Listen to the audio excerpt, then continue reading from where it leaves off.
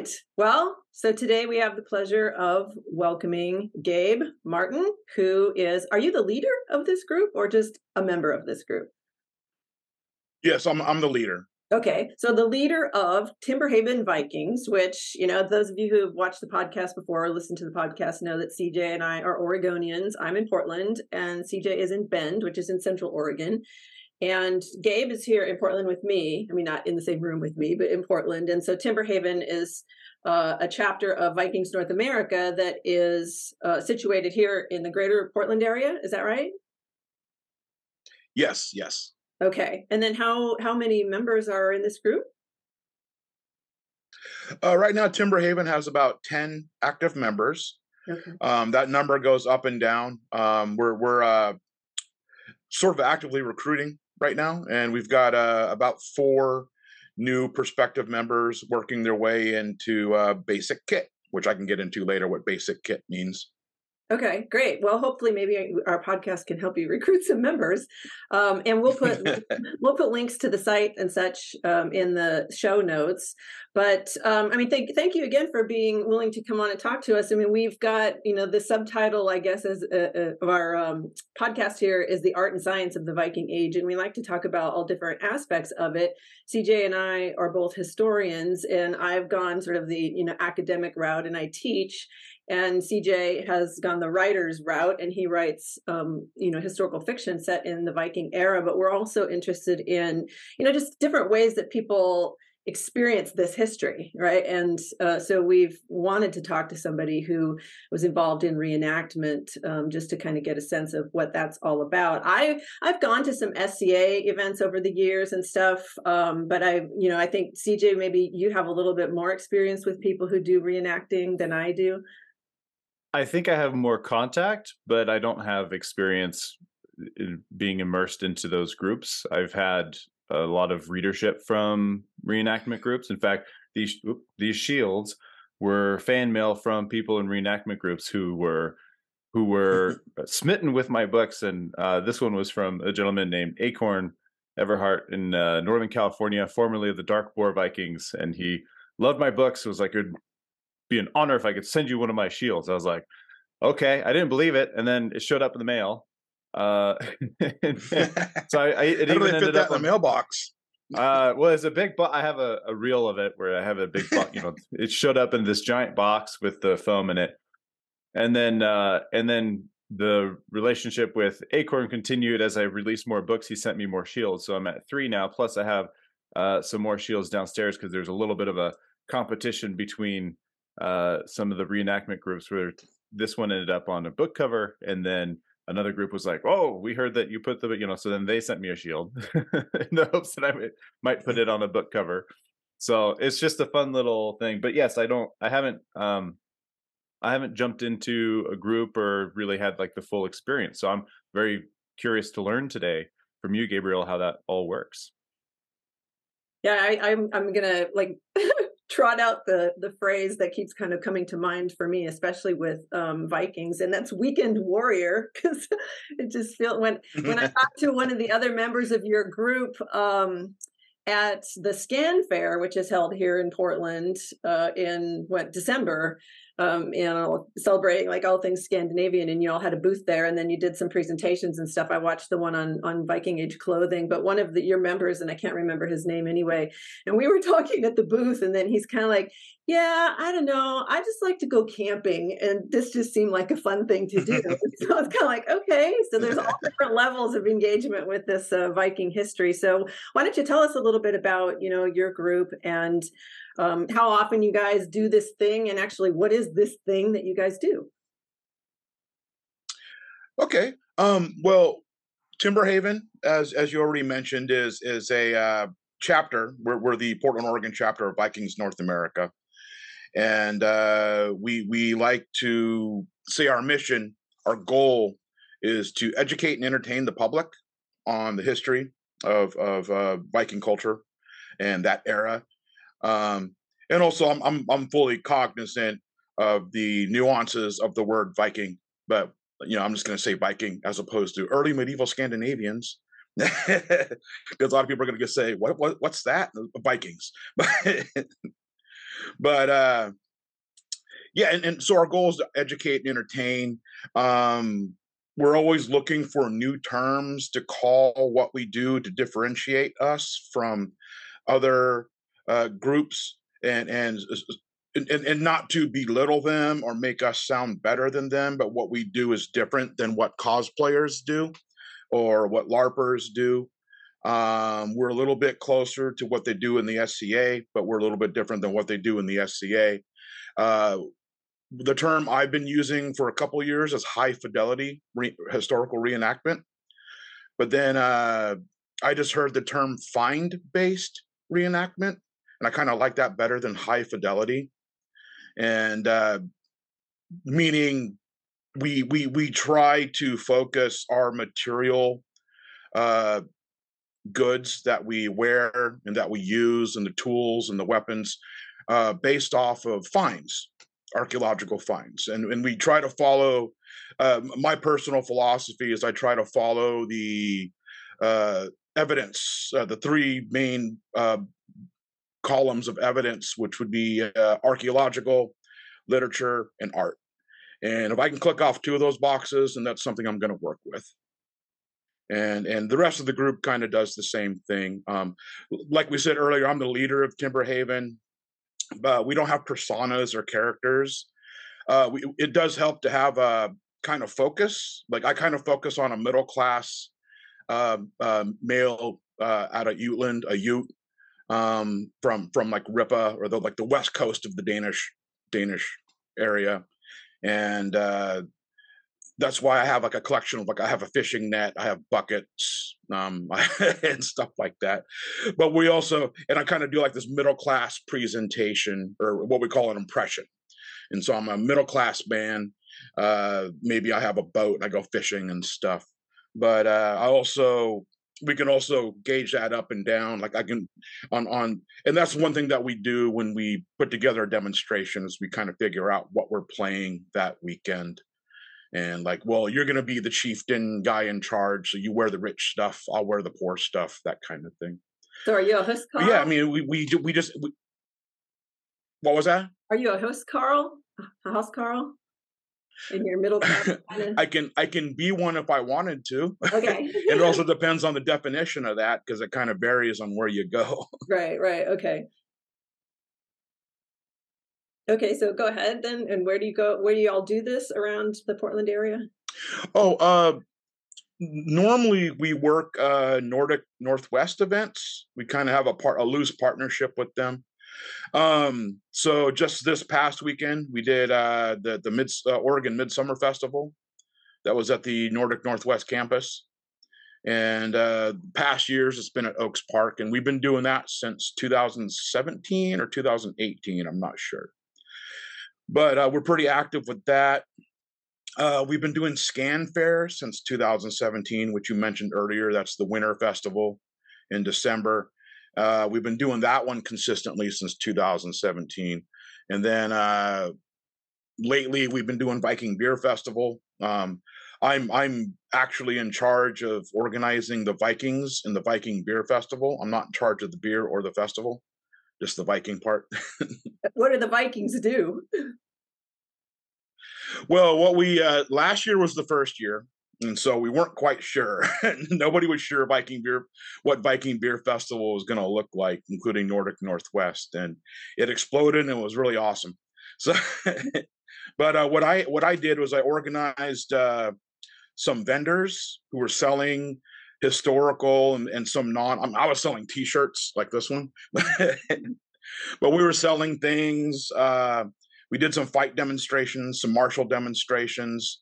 Not only are we members of the Vikings North America, but we're also members of the Northwest Viking Alliance. And so we have a bunch of allied groups up north in around the Puget Sound area. So a few of them came down, and we did some martial demonstrations with them. They sold one of my friends, William Getz, up in Yarnberg, which is around Tacoma.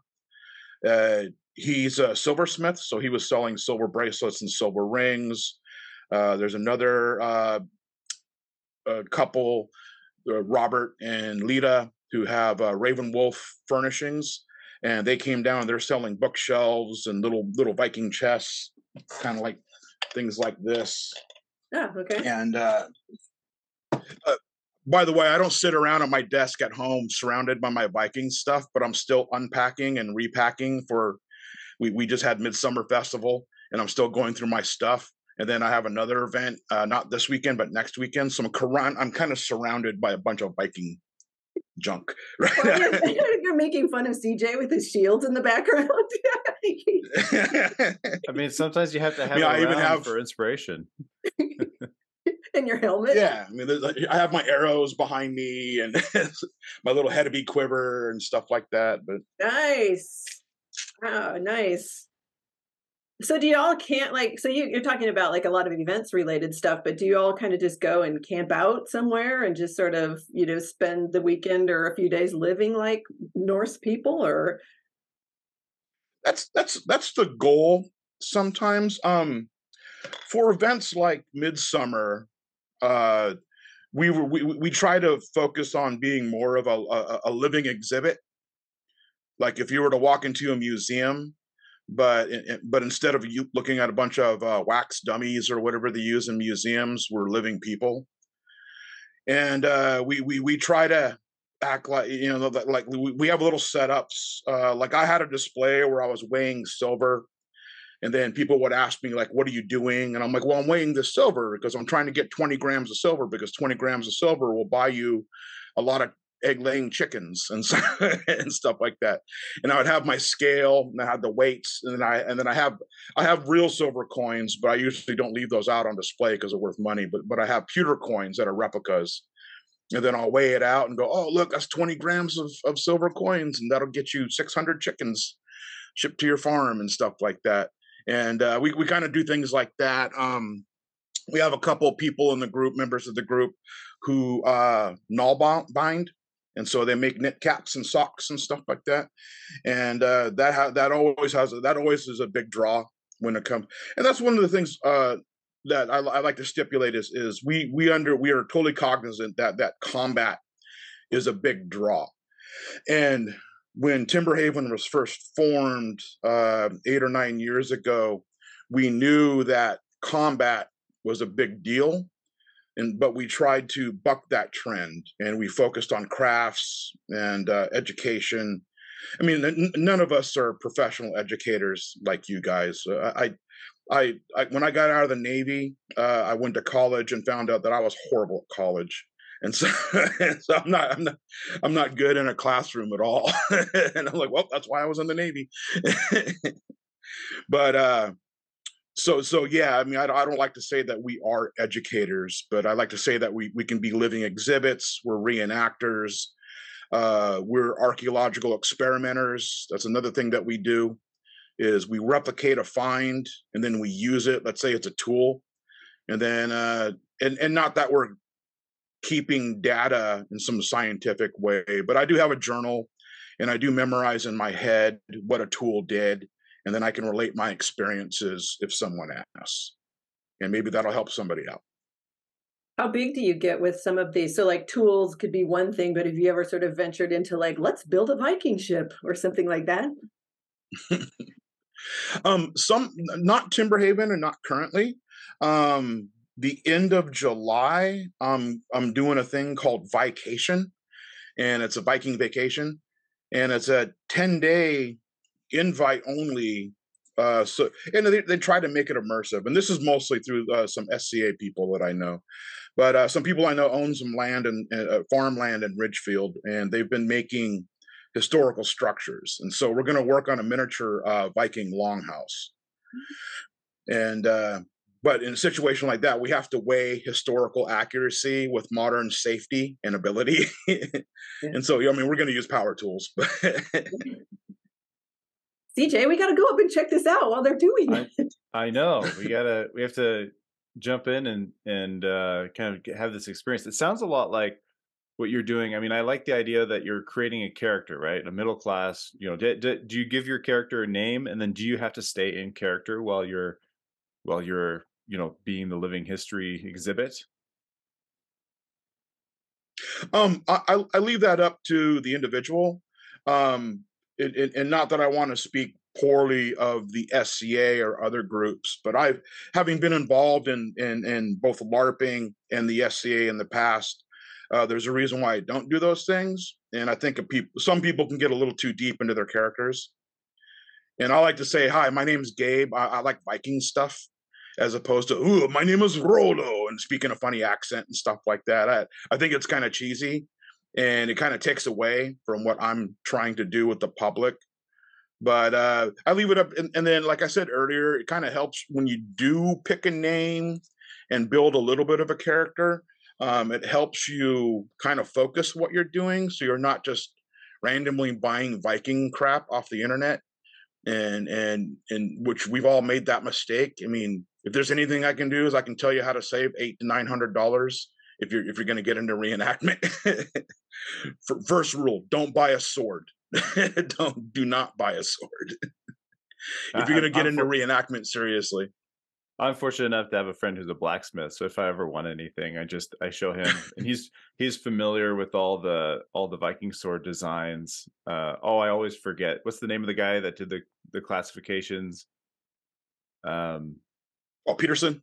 Yeah, Peterson. There we go. He's got a whole list, so he can just fire one of those up, and he's very skilled, and it's cheap because he's a friend. You know, he's like, I'll just do it for fun. He just likes practicing. Experience points.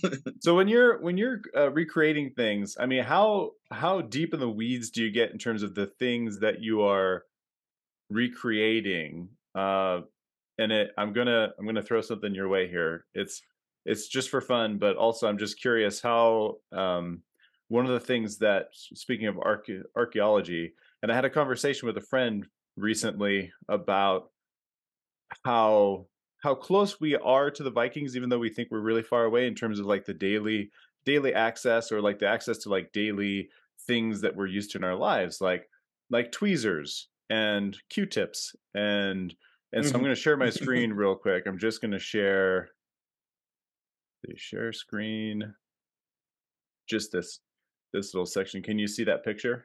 Oh yeah, that's nice. And just the picture, hopefully, and not my background. Yeah, so this is from the Swedish National Museum traveling exhibit. This was when I was in Nantes in France, and it happened to be at the Chateau of Nantes, and so I have a bunch of pictures from it. So this is a grooming kit. So you have a mortar here where they would mix their makeup. You have a big, washing bowl. I think it's made of bronze.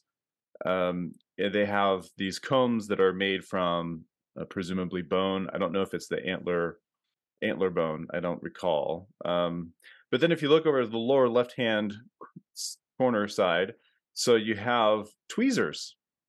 So they could pluck their eyebrows and other things, right? And two forms of tweezers. You have kind of the fat ones and the little ones. And then over in the lower right-hand corner, you have ear picks. So they could clean the wax out of the ears. And these are things that most people don't think about. They think, oh, it was a barbaric age, and they just kind of lived in this primordial time when they didn't, and they don't, not realizing that like a lot of the small grooming tools that we use today were well available back then. But so how far into the minutia do you guys get when it comes to this sort of thing? I mean, are you making Viking tweezers and toenail clippers, or are you, it's how deep does the rabbit hole go for you? Well, everything you showed in that picture, I have a replica of, except for the bronze bowl. And actually, could you do me a favor and pop that back up? Oh yeah, here, I have to open it again. Let's see. Sorry about that. Oh, all good. Well, I'm and just a forewarning, I'm about ready to. Well, actually, but so the upper left, what you called a mortar, what we've found is that thing. That's actually the main theory amongst reenactors is that's a candle and or a lantern, and you fill it full of fat. You wind a wick around the nipple in the middle, and then that's what you use for light. Interesting. I can see that. And it looks like the piece in between the bowl and the lantern is probably a remnant from one of those. And looks like the one on the left is actually a replica. And then you have the flint and steel right below it. And I actually sell flint and steel to members of Northwest Viking because I have somebody who makes them. But yeah, that's a flint and steel there below the lantern. And then you have the belt tip in the lower left corner next to the tweezers. Middle, you got the combs. And over on the right, you have the ear spoons. I have a couple ear spoons. I've actually made some ear spoons out of wood, but those actually come in really handy to clean your ears when you're out for a weekend. Anyways, but yeah, we go pretty deep. I mean, like I said, everything in that picture except for the big bronze bowl, I have some form of in my collection.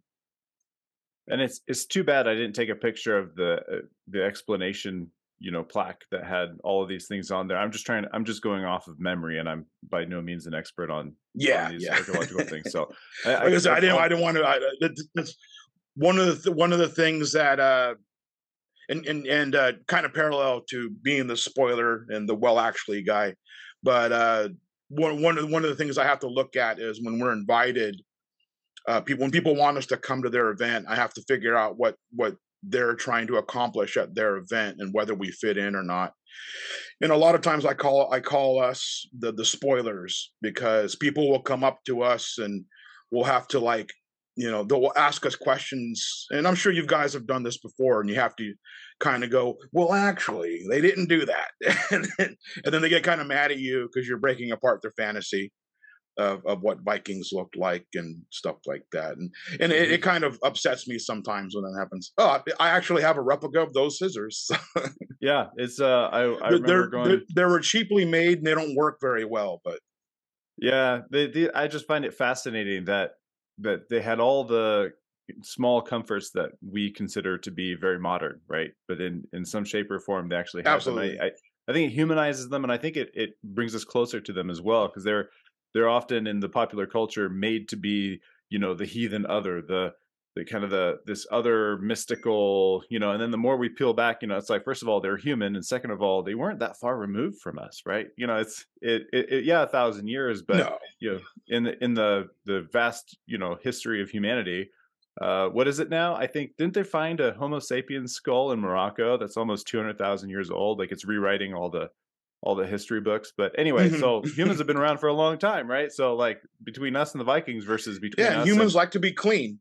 Yeah, and we like exactly. I had a conversation with a friend. Oh, this is a good question for you too. I had a conversation with a friend where I was like, for my historical fiction novels, I was trying to figure out, like, okay, we know they had cleanliness, but here's a really important question: did they have soap? So I did a deep dive into the history of soap, and soap goes all the way back to like Sumeria almost, right? So like, do you guys have like Viking soaps that you sell? That'd be kind of a fun thing to add to your repertoire. No, and that's actually something I've researched, because I have just a general interest in soap that stems back from my 90s fanboyishness of the movie and the book Fight Club. and of course I've grown out of that now. But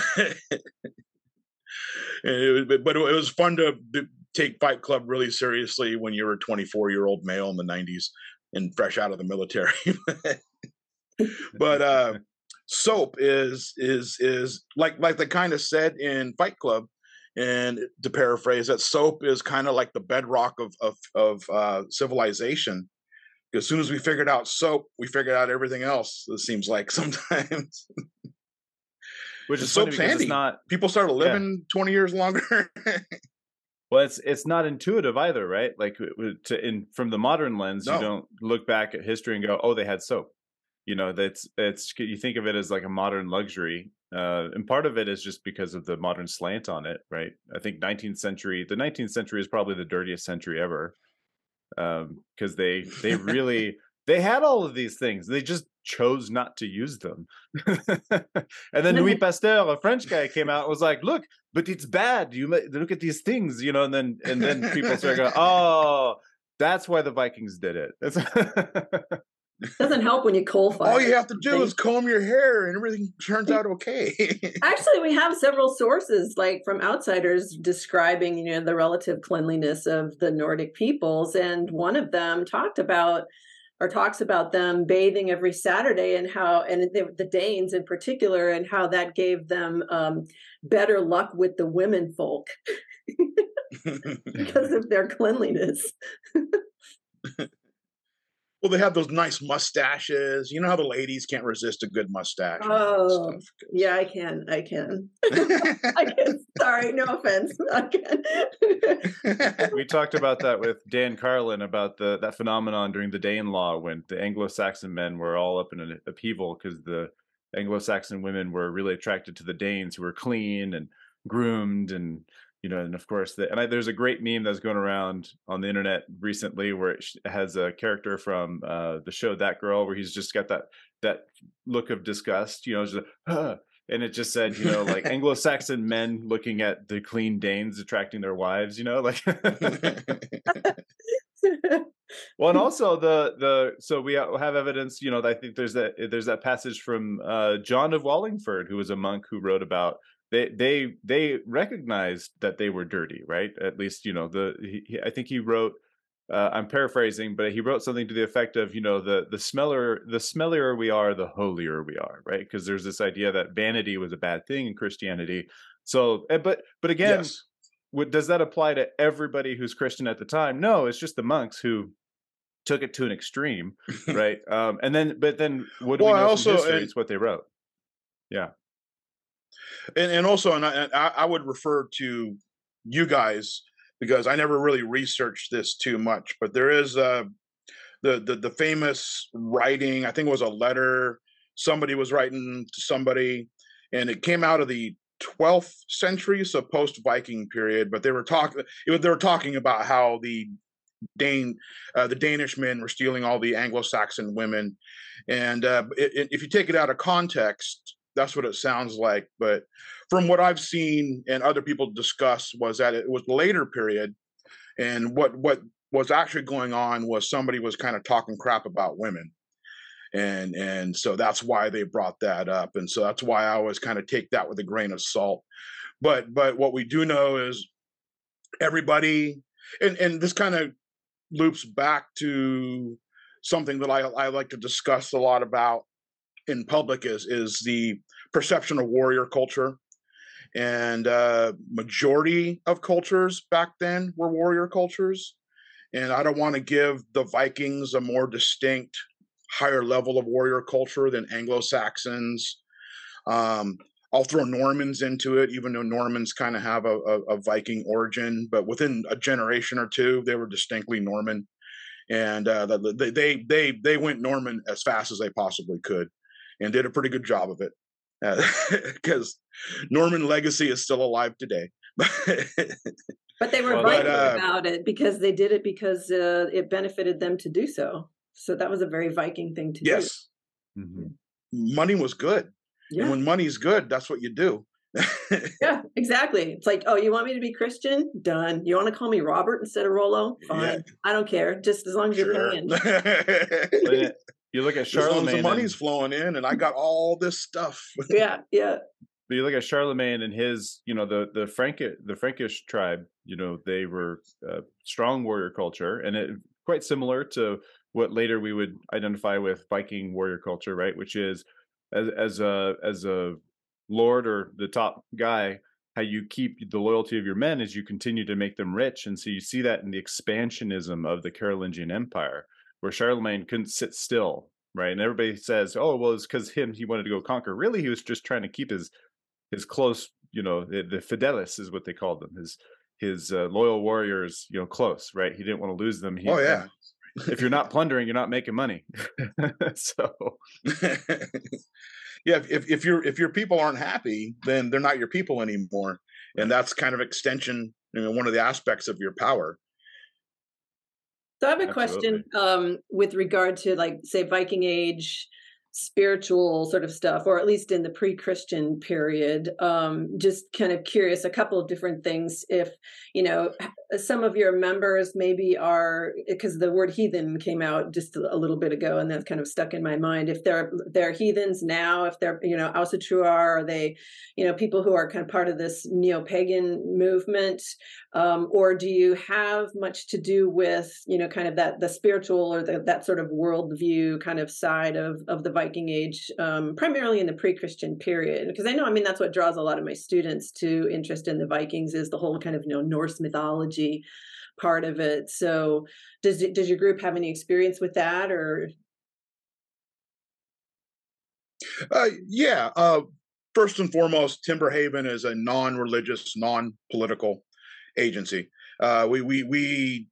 We don't push any of that, and we try to stay out of it unless there's a historical context to it. And remember also, and I just want to put this on the table, Timberhaven is inclusive. And I mean, right off the bat, I'm a person of color, and your genetic test has nothing to do with your membership in Timberhaven. And I'm barely Scandinavian. I'm mostly Thai and Finnish. Well, Finns are Scandinavian, but Finns are always like, we're not Scandinavian. We have a different language, and you know. but and I am also, and not tooting my own horn or anything here, but just putting it on the table. I'm also one of the few Asian leaders of a Viking reenactment group that's out there. Yay, I get that T-shirt. But and also we have members in our group who are part of the LGBTQ community, and so and then we always want to make sure people know that we're not anything but that, but inclusive. That out of the way, we have had instances where people got angry with us because we asked for historical precedent and provenance to some heathenry, like, and a lot of it is modern. And to be frank, I was a Sawtrue back in the '90s and early 2000s, but I'm not that anymore. I'm not. I'm an atheist. But we do have members in Timberhaven that are Christian. We have members that are heathen. We have members that are atheist. And the thing is, it never comes up because we don't mess around with that stuff, because a lot of it we don't have the historical precedents for it. And so that's kind of how we play that game. We do have up north in the Northwest Viking Alliance, there are members who do bloats and stuff like that. They're a little bit more heathen. The interest is there. That's fine by me. But again, you're not going to find anyone in Timberhaven under the guise of Timberhaven doing rituals or anything like that. Now, when it comes to the academic side of that, I know that there's a lot of stuff that's been written. Neil Price, his book, I'm forgetting the name of his book, like The Viking Way or something like that. Yeah, The Viking Way, yeah. Yeah. Yeah, I have the book. I haven't read it yet, so I don't know exactly what he. Yeah, mine's right over there. Yeah, I just turned around because mine's right there on the. Yeah, it's like it's The Viking Way. It's magic and mind in late Iron Age Scandinavia, and so it's a pretty deep dive into kind of the whole sort of spiritual sort of and magic and all of that. You know, the cosmology of the time. Yeah, and yeah, I got a copy of it 2 years ago, but I haven't looked into it yet. But then again, it's not something I'm focusing on in what I study. And also, I like to say that everyone's like, "Oh, what are you researching?" And it's like, I'm not a scientist or an academic, so I'm not researching anything. I'm reading other people's research. I study other people's research because no one's asking me to write a paper about anything, so I'm not doing any research. Although CJ and I can understand that, right? I mean, we've both, you know, written and published things, but we definitely, as historians that are primarily educators, we rely on, you know, the other people in academia to do the research, historians and archaeologists, and then write the work. And then we, you know, take our responsibility to, you know, educate the public based on, you know, having a deep knowledge of that work, right, CJ? Yeah, I mean, I think we're definitely within. We definitely have the abilities to evaluate and digest and assess and see how it expands the way that we educate on that topic for sure. Yeah. So I mean, that's any history course when you first start out. To talk about secondary versus primary sources. So if it's a trusted secondary source, which is someone who evaluated the primary sources, which could be documentation, archaeology, etc., and then puts them into essentially the historical context, and then it's important to analyze those and evaluate them, you know, for their veracity and so forth. But yeah, I mean, that's essentially what you're doing. So you're doing basically 90% of the work of the historian. Yeah, I mean, I think My goal though, after I study your guys' work, my goal is a good Instagram post.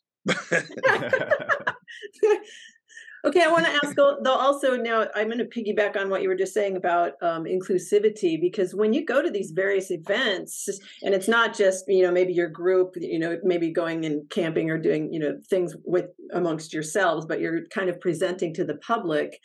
Do you ever run across any of the kind of white supremacists, sort of like you're teaching about Vikings, you're teaching white supremacy, or why do you want to be interested in Vikings because they were white supremacists, or any of that kind of stuff? Yes. On many accounts, and also there's a lot of sexism out there as well. And I mean, I can go on about all these little different incidences and stuff like that. The main thing, as a leader of Timberhaven, the main thing I look for is a lot of online interactions, and like people wanting to join, like get on our Facebook page or something like that. I do look at their Facebook profile before I accept their membership on our public page, and that's why our public page on Facebook is closed off as well, because we've had a lot of people get on there and get kind of aggressive over a lot of different things, not just from white supremacists, but again, we've had heathens and modern day practitioners of Asatru get on our page and kind of bully people around a little bit. I've had SCA people get on there and be jerks, and that's always something I'm kind of looking out for. Is I want our online stuff, and I know this is not historical at all, but it's just part of the modern aspect of what we have to deal with. But I try to make things comfortable, and as comfortable as I can on our public spaces and stuff like that. And but yeah, I mean, multiple times I've been asked, how Scandinavian do you need to be in your group? Because I just took my spit test and all that stuff. And and like I said earlier, it's like none. And then it puzzles people, like the look on their face is, how is this possible? And I was like, it's really possible because you're looking at me doing it right now. And I've got like 2% Dane or Norwegian or something in and so and it's all about what you want to do and how much money you got in your bank account, basically, because this hobby is also expensive. So are the people who are getting on these pages and bullying and stuff, are they doing it in terms of pushing what they think is like the correct interpretation of the Viking Age or something? Yeah, or some version of that. Again, I mentioned earlier about being the spoiler. That makes a lot of people mad. I've literally seen people go off the handle when we told them that the furry shoulders and eyeliner, what I call the Klingon look, is not Viking, and, and then they just go off on me, and then it's like, hey, man, and also, I've kind of learned a few years back about the whole online consent type philosophy that I've been using, which is if I post a picture of myself in my Viking kit, and this is kind of a culture of all the different reenactor Facebook fan groups and pages out there and stuff. And if I post a picture of myself in my Viking kit and on it I say, critique me, then yes, the door is open for you to pick me apart. If I'm just saying, hello, my name is Gabe, I like Vikings, that's not an invite for you to take apart my shoes. And I see that a lot, like people just introducing themselves. Hi, thank you for inviting me to your page. And then people get mad when they post up a picture of themselves in Viking kit, but they're wearing their glasses. And some people will freak out about the wearing of glasses while in Viking kit. And I just in Timberhaven, I have a whole rule on that too that I've instituted. Like safety and comfort is number one. But if we're posing for pictures or if we're doing like what we call a Viking fashion show, you need to take your glasses off. But if you're just sitting in camp and you're sewing something, go ahead and put your glasses back on. And that's kind of the rule. But there's a lot stricter groups out there who basically tell you if you have to wear glasses, you can't do this. CJ, that reminds me of what you talk about with the characters that you write in your books, where, you know, they're set in a period of time that's the Viking Age, and you're trying to be as authentic as possible, but you also have to make it relatable to modern people, right? I mean, you have to acknowledge we don't live in the 10th century. Right. And that was Gabe, to something you said earlier that I picked up on and then I just haven't followed up with yet. But yes, that's the authenticity piece of it. It's when you're in character and you're inviting people into your camp, for example, and you're showing them all the stuff. Do you stay in character or do you break character to explain things? And to your point of if you go to say the SCA or another group where they stay in character and then they put on a funny accent. And it's like, well, you're doing a funny accent in a language that didn't exist at the time, right? So how authentic could that possibly be? Is that more authentic than just speaking the way that you speak today, right? And in the dialogue, I've been criticized in my novels, my dialogue sounds too contemporary. And I'm like, well, that's because I'm speaking to a modern audience who's not going to identify with an archaic form of English, which would be just as anachronistic because it didn't exist as a language at the time. And then I got into a fight online with somebody because I said French and English were not languages at the time. And somebody came after me saying, no, I think it was a French person. No, French was a language at the time because we have a document from the 9th century that looks like French, is very close to French. But I'm like, if you were to transport back in time and talk to the people who wrote that, you would have no idea what they were saying. So I maintain that. Well, yeah. Go ahead. I mean, if you wanted me to be truly authentic, I should be dead right now. So, I mean, how far do you want to go? I mean, I'm a 52-year-old man, and so I think I know people weren't dying as young as we like to say, like, oh, old was 36, but 52 is getting kind of old. And there are still plenty of 52-year-olds running around, but not as many as we have today.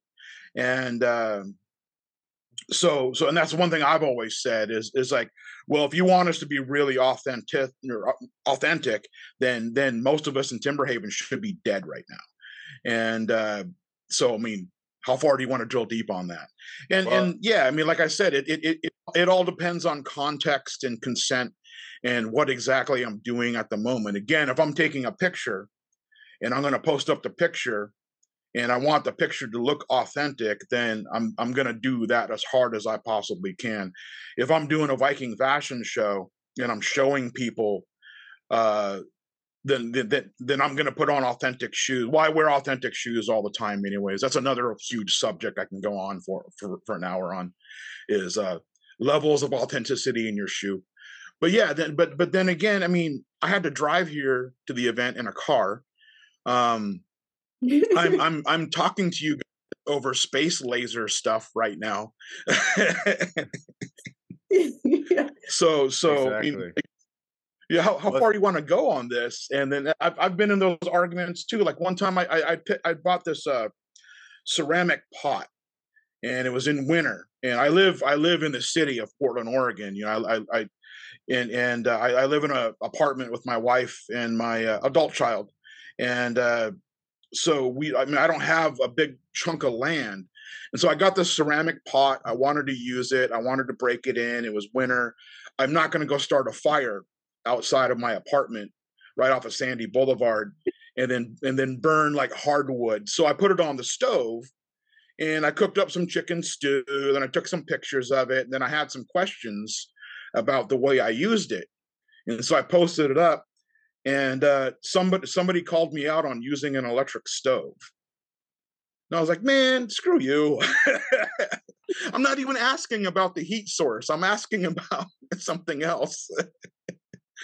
Maybe that should be your next picture. right? You'll your next picture of your Viking kit, right? Hey everybody, it's Gabriel. Here's my new Viking kit, and then there's just going to be a picture of a mound of dirt, Yeah. right? Because then you're dead and you're buried, I right? was like, yeah, not only did I cook the chicken stew in a ceramic pot on an electric stove, but you looked at it on a computer over the internet. So. Yeah. This is So an I do. Go ahead, CJ. Oh, I was gonna just add in so I do have a question about back to the conversation about inclusivity. Is that a word? Inclusion and making sure that anyone who's interested in the topic can jump in and be a part of it. There are, I mean, the Vikings do have some very controversial elements to them, and I'm going to share something with you real quick on my screen. We'll see if the Google overlords are going to get mad at this. But I'm willing to take that risk. So, do you recognize what this Slavery. is? Yeah. So this is a slave collar. It's a slave collar. Yep. And it's again back to the Swedish National Museum. They have this piece on here. So how do you guys broach some of these more controversial topics? How do you do you include them at all? And if you do, how do you include them in such a way that it keeps the people who would otherwise not, that this could be potentially offensive to from, getting offended, essentially, if you can. I don't know if that's possible. Well, just had this conversation recently, and this was with some Danish counterparts of mine, so some guys that I work with out of Denmark who are also reenactors, and they do reenact slavery in some of the demonstrations. First and foremost, we're American. Our brand of slavery that we had here for a while, for a long time. I'm not going to say it was different, but it's fresher in my opinion. So as an American Viking reenactor, I want to stay away from it. Mm-hmm. And I'm not going to put it on the table, but if somebody else puts it on the table, that's when I talk about it. And I have read up on it. So, and then some of the points that I make is kind of going back to the perceived hyper warrior culture of the Vikings, and a lot of people assume that's why they were successful in what they did. I counter with, actually they were successful because they were good sailors and they had good ships, and that's something they had that a lot of people didn't have. And everybody had warriors. On top of that, everybody had slaves. Slavery was the machinery of industry back then. That's how you got things done. And so, and I always ask people, if you were a band of Vikings on a ship and you were looking to make some money and you came across a fishing village, what's the one form of loot that's in every single village, whether it's a fortress full of warriors to a lowly fishing village? What kind of profitable loot are you going to find in all those places? And the answer is people. And because you have these ships, you can put people on those ships, and then you can take those people far away to a foreign country and sell them off. And that's a good way to make money. And it's a commodity that is in high demand, and it's a very profitable one. And if you got ships and you can take them someplace where they can never really get away from, to a place where they don't even speak the language, I mean, that's how you do it. And it's all unfortunate. As far as ever demonstrating it, Timberhaven has never demonstrated it. We've brought it up. We've chosen not to, at this time, ever demonstrate slavery. And I personally don't want to. And we've also gotten rid of any kind of modern day group dynamics. I know some groups have like when you join a Viking reenactment group, they'll call you a thrall. We don't do that. And if either one of you were to join Timberhaven tomorrow, you're an equal member to all the rest of us. And that's how we run things modernly. And then our goal as more experienced members is to get you to become an experienced member as well, and help you along the way, doing your clothing right, making sure you don't blow $500 on a sword when you don't have a drinking cup yet. stuff like that. But but we don't have any kind of thraldom system. We also don't even have a probationary system. This weekend, we had a couple new people. And I always tell new people, if you want to be useful, you choose what you want to do. If you want to chop firewood, go ahead and chop firewood. If you don't want to chop firewood, that's fine. I know how to chop firewood. And I don't want people feeling like they have to chop my firewood for me and stuff like that.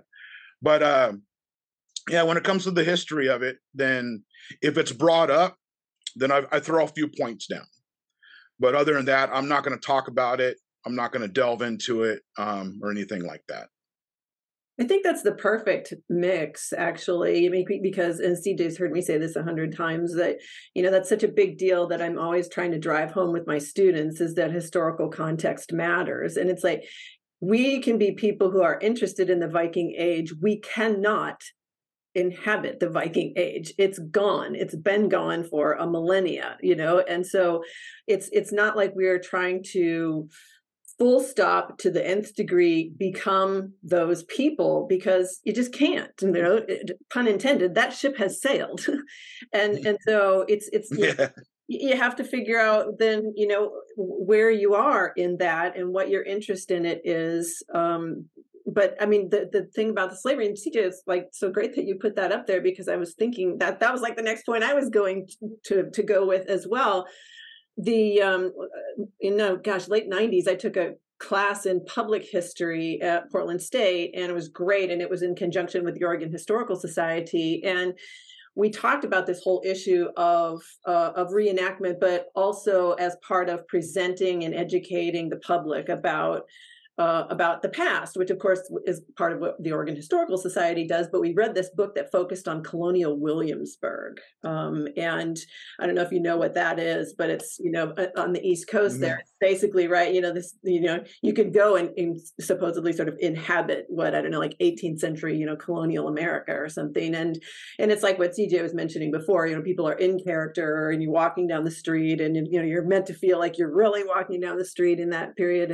And then it came under scrutiny, a few years back, or several years back, because it was, of course, kind of the cleaned up Disneyland version of colonial America. And, it's like, okay, well, where are the Black people? Where's the slavery? Where's this and that? And, it led us down to some really interesting discussions about, presenting history for the general public, and how much in context do you have to go before you feel like you understand what it was like to be a person in that period of time. And even prior to that, it's like, what is your point in doing it anyway? So, I mean, I guess I would like to ask you, as far as your personal interest and stuff, I mean, what is the point for you to kind of do this Viking thing? What are you trying to get at? That's a good question that I've been asking myself recently. I mean, I guess we can go back to the 80s when I was a kid. I'm a big sword and sorcery fan. I played Dungeons and Dragons. I got into mythology, like reading about Greek gods. I found out about the Norse gods and read their mythology, and thought that was 100 times more interesting than Greek mythology. And I would play that out while playing Dungeons and Dragons in the 80s. And to the point where my senior year in high school, I wasn't a teacher's aide. I was just a student. And God bless her, I had a teacher named Miss Hartley, and she was a very progressive for the 80s teacher. And she was our poetry, honors English, and mythology teacher at my high school. And she saw, and I was like a jock in high school. I had big muscles and was running around and doing that kind of thing, and being a tough guy and everything in high school. And anyway, she saw something in me and pulled me aside. And I remember what started it was I told her how I wanted to join the Marine Corps so I can kill the enemy or something like that, some stupid young dude stuff. And then she pulled me aside, and she was the first adult in my life who told me that I was more than that. And so she talked me into getting into her creative writing class. And so I started writing, and she helped me out with that. And then later she found out I was into mythology, so she wanted me to get into a mythology class. Mythology was that she taught, her curriculum was mostly Greek mythology, but they did a week on Norse mythology. And then she found out I was totally into it. And so she had me basically teach the Norse mythology class for 2 weeks. Every day I would get up and I'd read something, and I'd lead the class into what it meant, what they were talking about, and stuff like that. And ever since then, I kind of liked Viking stuff. And then I joined the Navy, and then so sailed. Not a lot of Viking stuff really going on there because I was just busy being in the United States Navy. And when I got out, well, towards the end, I was up in Berkeley, California. I was stationed in Oakland, but I would go up to Berkeley all the time, and that's where the SCA kind of started. And so I met some SCA members there. And I was thinking about staying in Northern California when I got out of the Navy in 1993, but I ended up coming home to here and joined the SCA here. And that's kind of where the Viking thing took off. I was a Viking in the SCA. And this is at the time of Braveheart, so everyone else was going Scottish. Actually, we should interject here for those listeners who maybe don't know. We keep saying SCA, but that's the Society for Creative Anachronism, which is a big reenactment group. Yeah. Yeah, they're the largest American, though international, but in America, they're the largest historical reenactment group. And they have their own set of rules, which some of which I don't follow. So that's why I do what I do instead.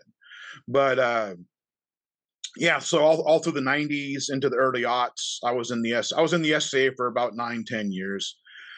Took a break from historical reenactment for about 10 years, and then but always had the interest. I've always collected things like little pieces of jewelry and stuff like that. And then I think it was 2013 or 2014 when I was up at the Norse Scandinavian Museum up in Seattle. I think it's in Ballard. Yep. And I was up there, and there was reenactors set up. And my wife and kid and I were coming back from Leavenworth on vacation, and we decided to stop in Seattle. And I was like, oh, it's Viking days there. And so we decided to drop in on our way home to Portland, and there were people that I knew. and I don't know what it was. It just really, and I saw what they were doing, and they were doing something much more high fidelity than what I was used to in the past. And my wife and I decided to get into it at the level that we're into it now. I actually found a guy named Corey down here in Portland who had experience. He's an American member of Regia Anglorum, which is a huge, very, very strict, high fidelity and historically accurate group in England. And he had a prior group, but he was like rekindling that old flame like I was. And so we got together and ended up forming Timberhaven based off of some Regia Anglorum principles. And he now lives in Spokane, and I'm having the honor, and I'm sure he's going to hear this podcast. So, hey, what's up, Corey? But hi, Corey. I'm having he started a new group. Yeah. He started a new group. He and his new Viking buddy, Sean, started a new group up in Spokane. And I'm kind of jumping him then to, we have our All Thing in 2 weeks, Northwest Viking Alliance All Thing. And I'm kind of sponsoring his new group into the Alliance. And so I'm kind of proud because Corey started Timberhaven, and now he's starting this new group. and I have the honor of bringing him in and making him official. So I'm kind of happy about that. Nice. So to take this in a slightly different direction. But yeah, as far as what my interest, I mean, I honestly can't tell you what my interest is. What I'm getting out of it now is I'm learning to do things like make belts. And I was explaining this to somebody this weekend that some apocalyptic fantasy in my head where like if there was no electricity, I can still make belts. Mm-hmm. And I think that's kind of neat. And that's what it boils down to. Like if there's if we go all the road, rest in peace, Cormac McCarthy. But if we go all the road, I can make belts. Nice. So to take this in a slightly different direction, are you a fan of the Lord of the Rings? Absolutely, yes. Okay, and you're familiar with the Just three for my main... birthday, Oh, go ahead. just for my birthday, a friend of mine gave me a new collection of the 4 books. They're all leather bound. They almost look like Bibles. And so I'm finishing up another couple other books here, but hopefully by the fall I'll be able to break into it seems I read the Hobbit and the Lord of the Rings once every 20 years, and so I'm due. Last time I read them was when the movies came out. Okay. Yeah, so there's a question we like to ask because we are coming toward the end of the hour here. And so we like to throw some kind of oddball questions in people's directions. Terry, I think you know the direction I'm taking this one. I'm going to... Oh, I do. Where I'm going to steer this boat. Into the ditch. Into the... You see the rocks over there? Yeah, let's sail right there. So the we're going to go right into them. Yeah, the Lord of the Rings, I believe, are PG-13 in rating. With a PG-13 rating, you get 1 F-bomb, which Peter Jackson did not elect to put into his movies, thank goodness, because it doesn't really have a place there. However, the question I pose to you is, if you could insert an F-bomb in any of the original 3 movies, we won't count The Hobbit, we'll just do the Lord of the Rings trilogy. If you could throw one in there, where would it be? This is so random. I mean, I haven't been asked this question before.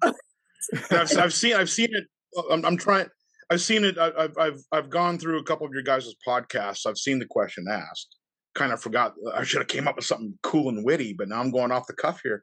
How about when the Balrog shows up and then Gandalf drops an F-bomb there and goes, "Ah, fuck, man," and then he does, "Oh, you shall not pass." Yeah.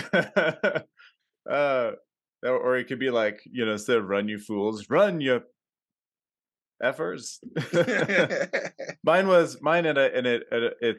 I maintain, I still think this is the best part. The best place to put it is when King Theoden is on his horse and the Nazgul is coming right for him, and he does that turnabout where he's like, he doesn't say anything in the movie. He just grimaces, and I just think if good old Bernard had just been like, "Oh,"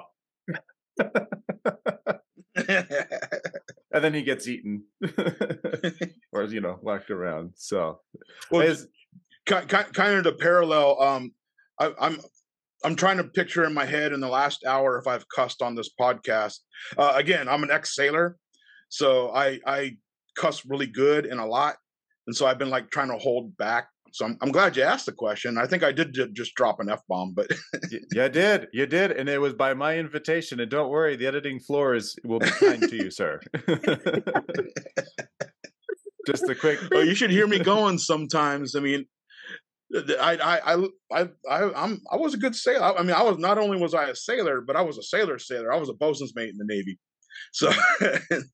So I was literally swabbing decks. It was like, swabbing decks, huh? Yeah, every day, a couple times a day, the whole time I was in. And then later on, towards the end, I was telling other people to swab decks, and I go swab decks with them.